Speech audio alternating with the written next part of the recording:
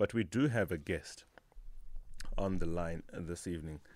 Dr. Linda Meyer of Universities South Africa does actually want to speak to us, thank goodness, about the achievements of Professors Pakeng of the University of Cape Town, Vilakazi of Witwatersrand, and Marwala of Johannesburg, who respectively have been promoted or have achieved global positions and recognition in their chosen realms. And really the question that we want to engage a little bit further and deeper is the health of higher education in this country if these three global recognitions are anything to go by, and how investable still, despite the challenges which are well documented in the country, higher education in South Africa is.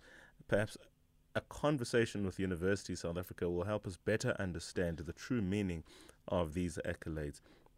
Without further ado, Linda, good evening. Thank you so much for indulging us at such short notice, but equally these are very exciting times for University South Africa and higher education at large in the country.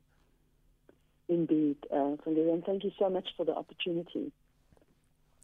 Let's start with Professor Tshilidzi Marwala. I mean, he's a scientist.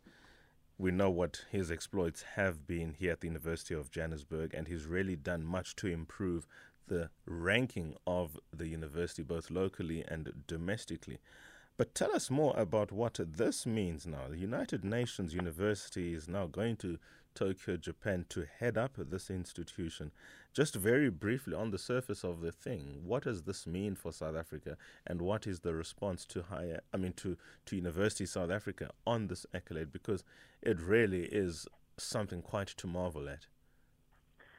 Indeed, and the position which Professor Marwala has been appointed to, which he will take office on the 1st of March 2023 for a 5-year contract, really is referred to, although it's the United Nations University, it really is considered the university of the world. So there is no higher vice-chancellor position or principal really globally that somebody could aspire to. This is a huge endorsement for the credentials of our academic leadership in South Africa, and also understanding that this position is appointed by the United Nations Secretary General directly for outstanding work, which obviously Professor Marwala is well known for, being the 4IR professor. But yes, outstanding achievement. How else could we really describe this, as this is the most incredible honor and the highest accolade that any of our vice-chancellors have ever achieved. I mean, you're talking about the position and just how august it is. I mean, UNU, United Nations University, is a global think tank with 13 institutes in some 12 countries. That's like running some serious multilateral institution here. It's a university and then some. Indeed, but it is a university and then some. But we must also understand that if we reflect on what Prof. Marwala has done for UJ, for the University of Johannesburg, to really taking them from real obscurity to one of the most leading universities in South Africa, and also climbing global rankings exponentially. I mean, he is obviously an engineer and a very thoughtful human being, but also a credible and outstanding academic. The fact that he goes to Japan, which in many respects is a technological center and a great place for one with his skills and interests. I mean, he holds a doctorate anyway in artificial intelligence and engineering from the University of Cambridge. That's as high as it gets. What is the loss to South Africa, or what is the gain to South Africa with his being positioned there? Well, obviously it is a loss in terms of the individual leaving South Africa, but we must understand what this means for the credibility of our academics and being chosen to lead this prestigious institution. And I have no doubt that Prof. Marwala, in his new position, will certainly advocate for the South African academic system and also for the credibility of our academics. So, yes, a huge loss in the individual, but on the global stage, an enormous win for us in terms of the scope and the landscape that will be opening up for us in this global environment. Earlier on this evening, we had a conversation with a lady who runs a 4IR Skills Development Center, and she made comment of the fact that South Africa, from a policy development perspective and implementation, we are lagging behind with the rest of the world in the context of 4IR, and perhaps his leaving doesn't bode well in that regard. How can we ensure that whilst we have lost him because of his presence now going to Japan, we can leverage his presence where he is and the access points to which we as a nation could have through him, given the fact that, I mentioned earlier on that Prof. Marwala is now the head of a global think tank of 13 institutes in 12 countries. How can South Africa help climb the 4IR space, given, he's also the presidential 4IR panel chairperson? Yes, I think, when we have the 4IR discussion and what it is that we can do, we must, Songezo, obviously pragmatically reflect on where we are as a country, and also that 4IR is a concept. And really what we speak about now is this new technology moment and how we equip from a foundational level, from a university level, our students to be able to compete within a global sphere. So as Prof. Marwala obviously leaves and he's established this center at UJ, we must understand that he's also opened a vast array of relationships for us with Harvard and the University of Berkeley.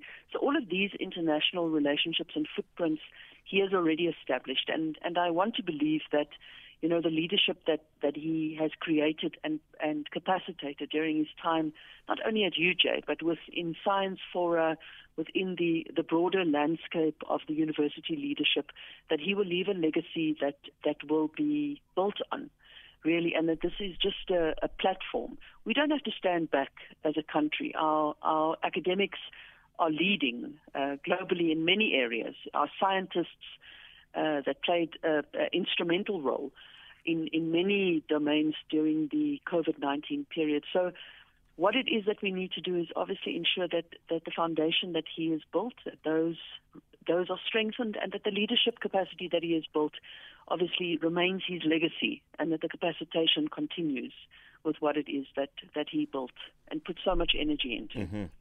Let's talk about another high honor that sees Zeblon Vilakazi welcomed as a fellow of the prestigious Royal Society in the UK.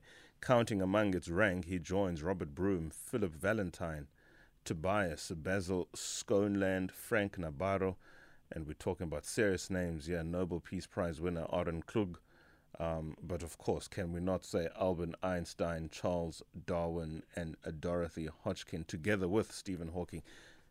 Of those names, among them, Zeblon Vilakazi, that's as high as it gets in just about any sphere of the intellectual discourse. Absolutely, and Professor Vilakazi is one of those unsung gems within the academy. He is, he's a nuclear physicist, and very few people knew about him before he was appointed as the Vice Chancellor at the University of the Witwatersrand. But an esteemed intellectual, thoughtful human being, and certainly somebody that needed this international recognition. Not that he is not known on the international stage, but to be honored as a fellow really is an exceptional achievement for any scholar. And we are deeply honored by this incredible award that he has achieved. And obviously, you spoke about the names of Charles Darwin and Stephen Hawking, but we must also remember that the deep scientists and Nobel Prize winners also are within this domain, and certainly Professor Vilakazi is not off the cards at all for further accolades. And who knows, he might be a Nobel Prize winner in the not-too-distant future for the incredible work that he is also doing. Let's talk about the value of sciences in the development of the world. Two gentlemen and the one lady, Prof. Parking, about whom we'll speak right now, are scientists, one in technology, engineering specifically, one in the nuclear sciences space as a nuclear physicist, one as a pure mathematician. Could we just perhaps spend just even the next 2 to 3 minutes talking still, or rather especially, about the value of the STEM curriculum and how especially important it is in today's very technological world, Prof? Indeed. So importantly, this really is where the world is going, and we need to see in terms of job categories that are expanding exponentially. The STEM domains certainly, and information technology, engineering, all of these critical foundational programs that really are the backbone of economic growth and stability is where this time and investment is so critically necessary. People, underestimate the value of pure mathematicians, but Professor Pakeng also has a strong background in education. So it's really about the accessibility of education that she has foregrounded. So all of these individuals, Professor Marwala, Pakeng, and Professor Vilakazi, all of them have invested immense time in ensuring the credibility of the graduates that we are producing.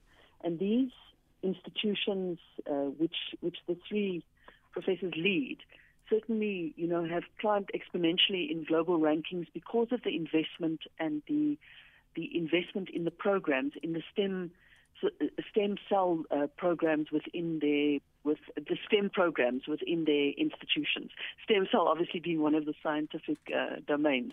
Yes. But yes, so yes, I mean it is really foregrounded the importance of this. They've in their institutions invested incredibly in ensuring that those domains are well capacitated, have leading academics to drive the programs.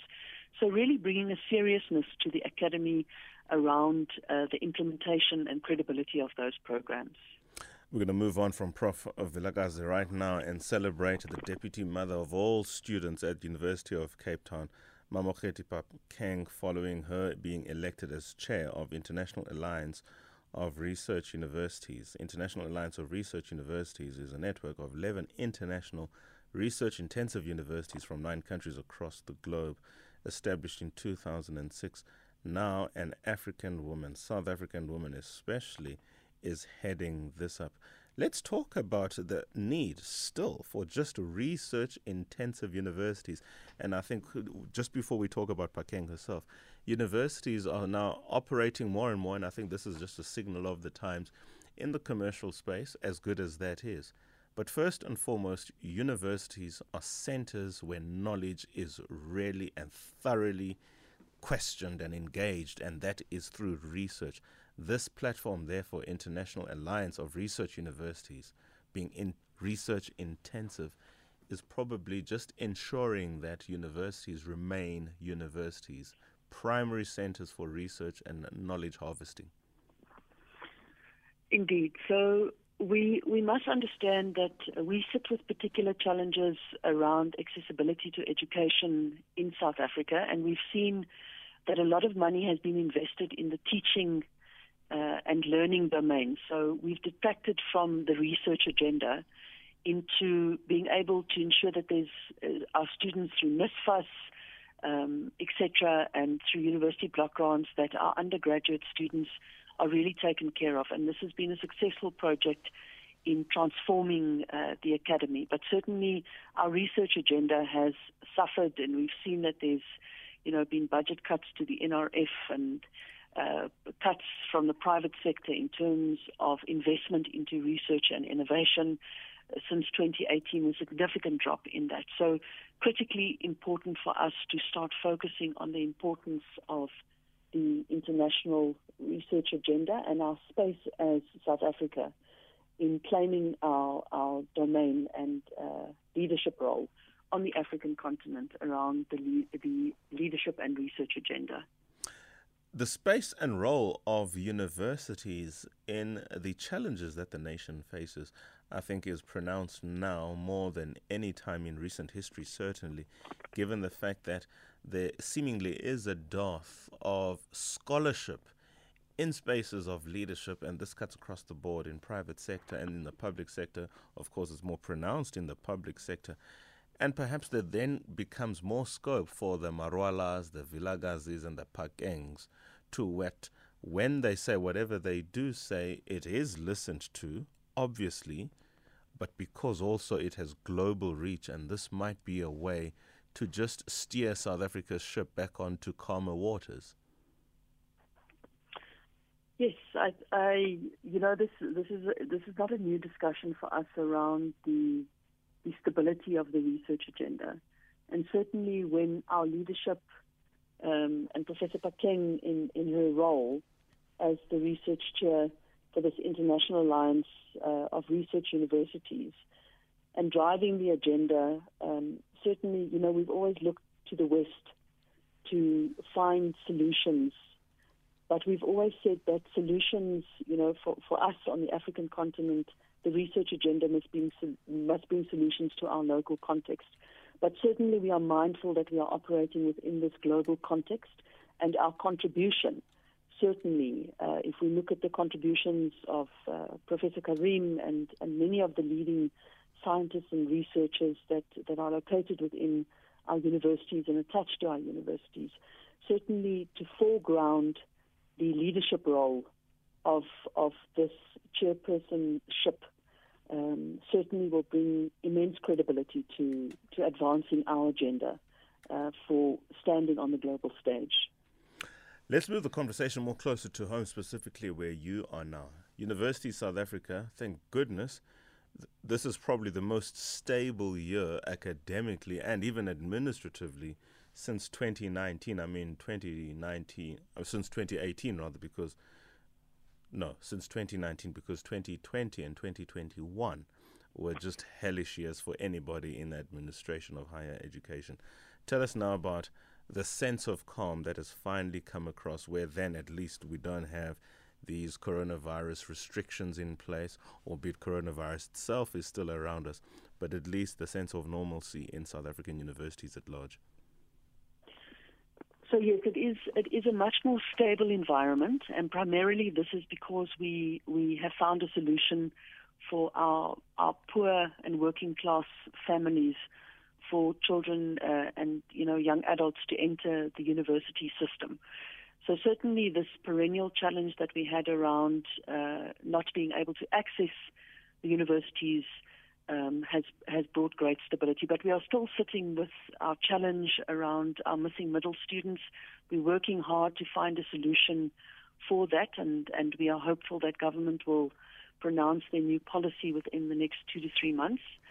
But certainly our big challenge is still around 20% of our cohort of students. We have approximately 1.1 million students in the public university sector, and certainly for 20% of our students that are in this missing middle category, we are still finding solutions for them. As University of South Africa, we've raised just on 1.1 billion rand, which has assisted 27,000 students with their tuition fees, but it's just a drop in the ocean. And then obviously, Songezo, you are aware of our historic debt, and we are asking organizations please to assist with that, because we're sitting at 16.5 billion rand in debt that is owed to the public university sector. And certainly, although universities are doing everything they can to stabilize that debt, it's expensive for us. It's costing the university sector 1.2 billion to service that debt, which certainly, is detracting from other programs that we could be investing in. And universities are not in the business of making money, frankly. Well, they are in the business of, just being going concerns. I think that's the critical thing. Sure. But you're quite right in your observation and your opening, comments on the subject, that we have a much more stable university environment that we certainly have had in recent years. Do South Africans understand the implication of this 16.5 billion rand, which is debt, which remains... And I think I need to understand it in this way. It's not just 16.5 billion rand that needs to be paid.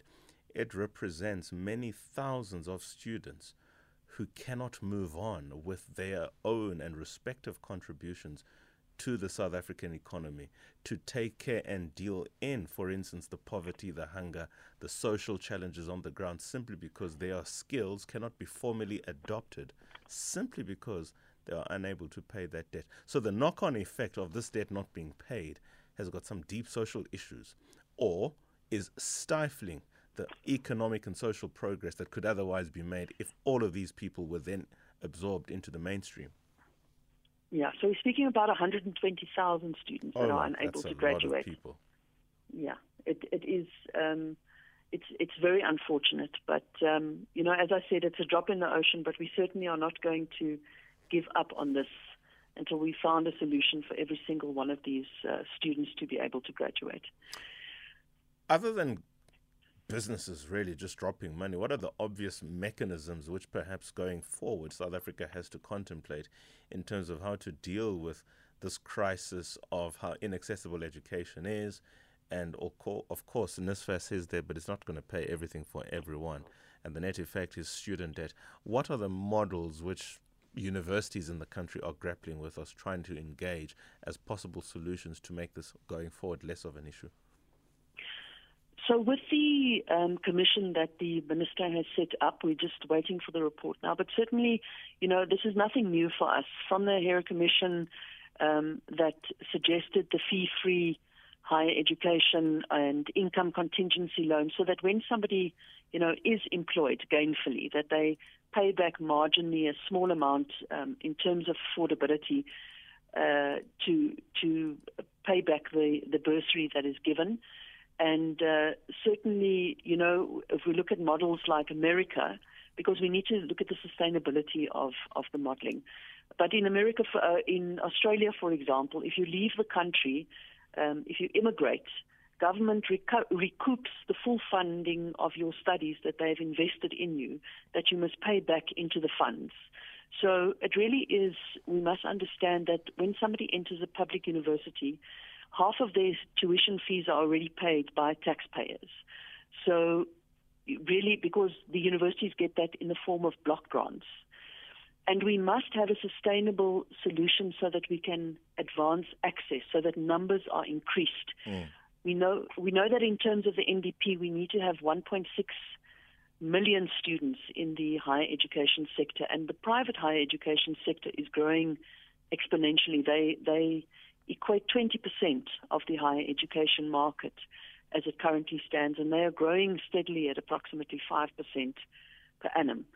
So it is a systemic issue, but the big thing for us is around financial stability and ensuring whomever wants to access higher education, that there is funding available for them, and that the repayment model around the sustainable framing and frameworks that we create, that those certainly are an enabling platform, because we exclude people. If we look at the NSFAS grants, it's individuals that qualify are from households up to 350,000 rand, and arbitrarily with 1 rand we cut. If somebody owns a household that's 350,000 and 1 rand, then they're excluded from the system. Yeah. So really, and for households that earn between 350 and 600,000, it's very difficult for them to get student loans, and often there are four children in that household. So it's about getting a fair and equitable system that has access for as many people as possible. Because higher education, if we look at the youth unemployment rates, and this is when people speak about why must we invest in higher education, why is the NSFAS model there? So pragmatically, what we need to see is that youth unemployment, as it currently stands, is at just over 63.9%. But if we look at the graduate unemployment rates for degrees, it's only 12.5%, diplomas 23.2%, and higher certificates at 36.5%. So the proof is in the statistics. We can see exponentially that investment really largely mitigates the impact of youth unemployment once somebody has a degree or a diploma or a higher certificate. Certainly, I believe you there. Proof is in the statistics. We'll continue the conversation on another day. Thank you so much for your time, Dr. Linda Meyer, University, South Africa. Thank you. 2149.